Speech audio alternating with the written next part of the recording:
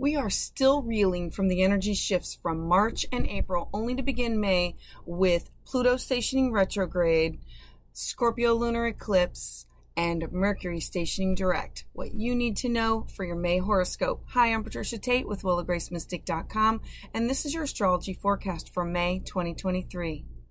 Sagittarius and Sagittarius rising. On May 1st, Pluto is going to station retrograde in Aquarius, and for you, this is in your third house.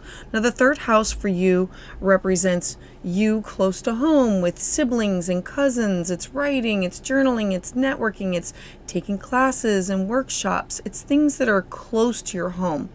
Now, remember that Pluto it's a transformative planet. It's associated with deep psychological changes, transformation, regeneration, and Aquarius is a sign that's associated with innovation and progress and individuality. And so this part of your life is being transformed.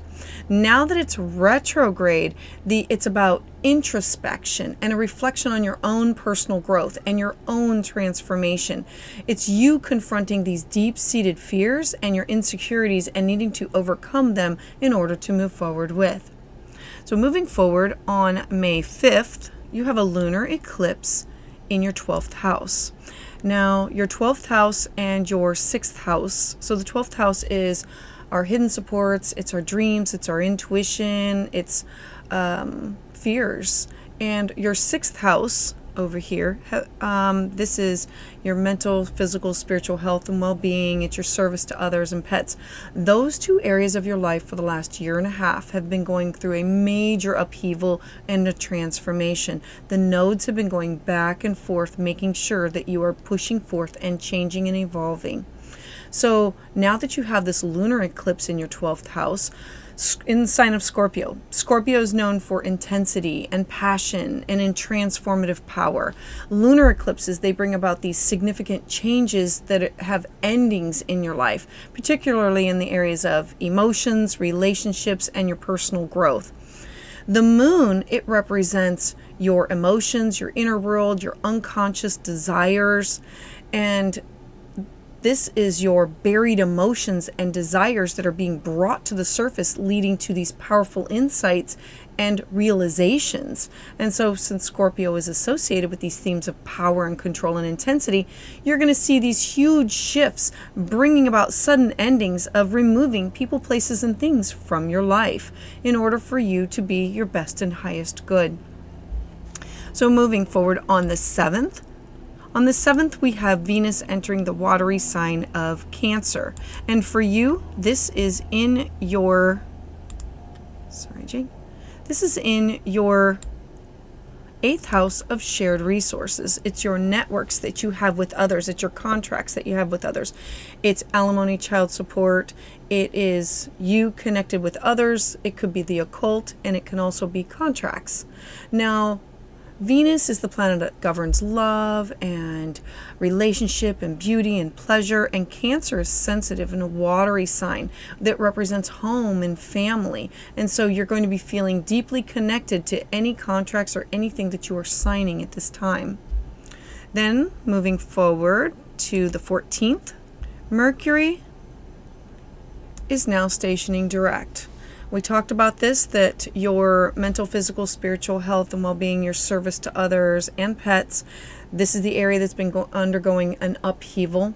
Well, Uranus is here, so that's shock and surprise. And the North Node, this is the direction you're supposed to be going, with finding a balance between work and home.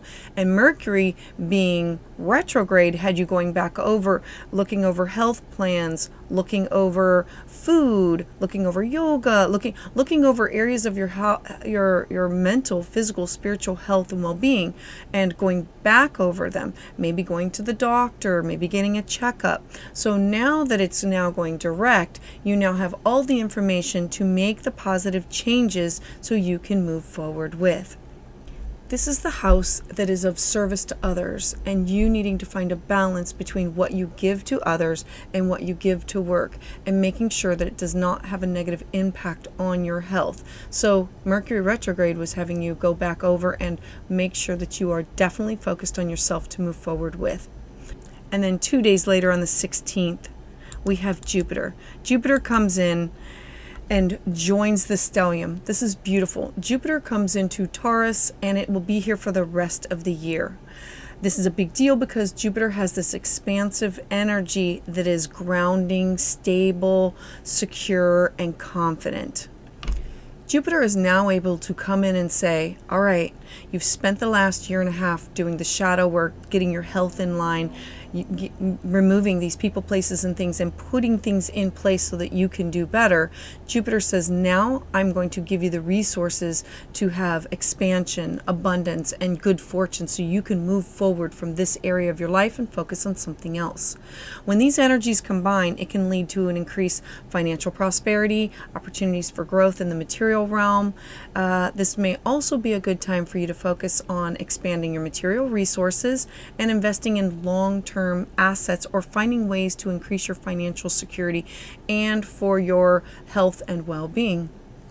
Then on the 19th, 2 days later, good news, we have a new moon in the same sign. So now you're ready. You have this abundance that's starting. Now we have a new moon, fresh starts, clean slates, new beginnings, and it's ruled by Venus. Venus is the planet of abundance and beauty and pleasure. So the focus is going to be on creating stability and security in your life in this area, a solid foundation with these goals and these aspirations. So set your intentions around physical well-being, building these lasting relationships, or building these lasting patterns. If you started a new health regimen, this will be starting a new intention of, I need to continue with this. If you're eating healthier, now I need to continue on with it. Taurus is also associated with pleasure and indulgence, so it's a good time to focus on self-care, treating yourself to the things that bring you joy and comfort. The very next day, we have Mars entering Leo. And for you, I love this in that this is in your 9th house of you connecting with people in the outside world. This is foreign people, places, things, writing, journaling, becoming published, taking classes, becoming a student. This is going to bring this huge burst of energy because you are ready to move on. You've done the work. This is passion, and it represents creativity.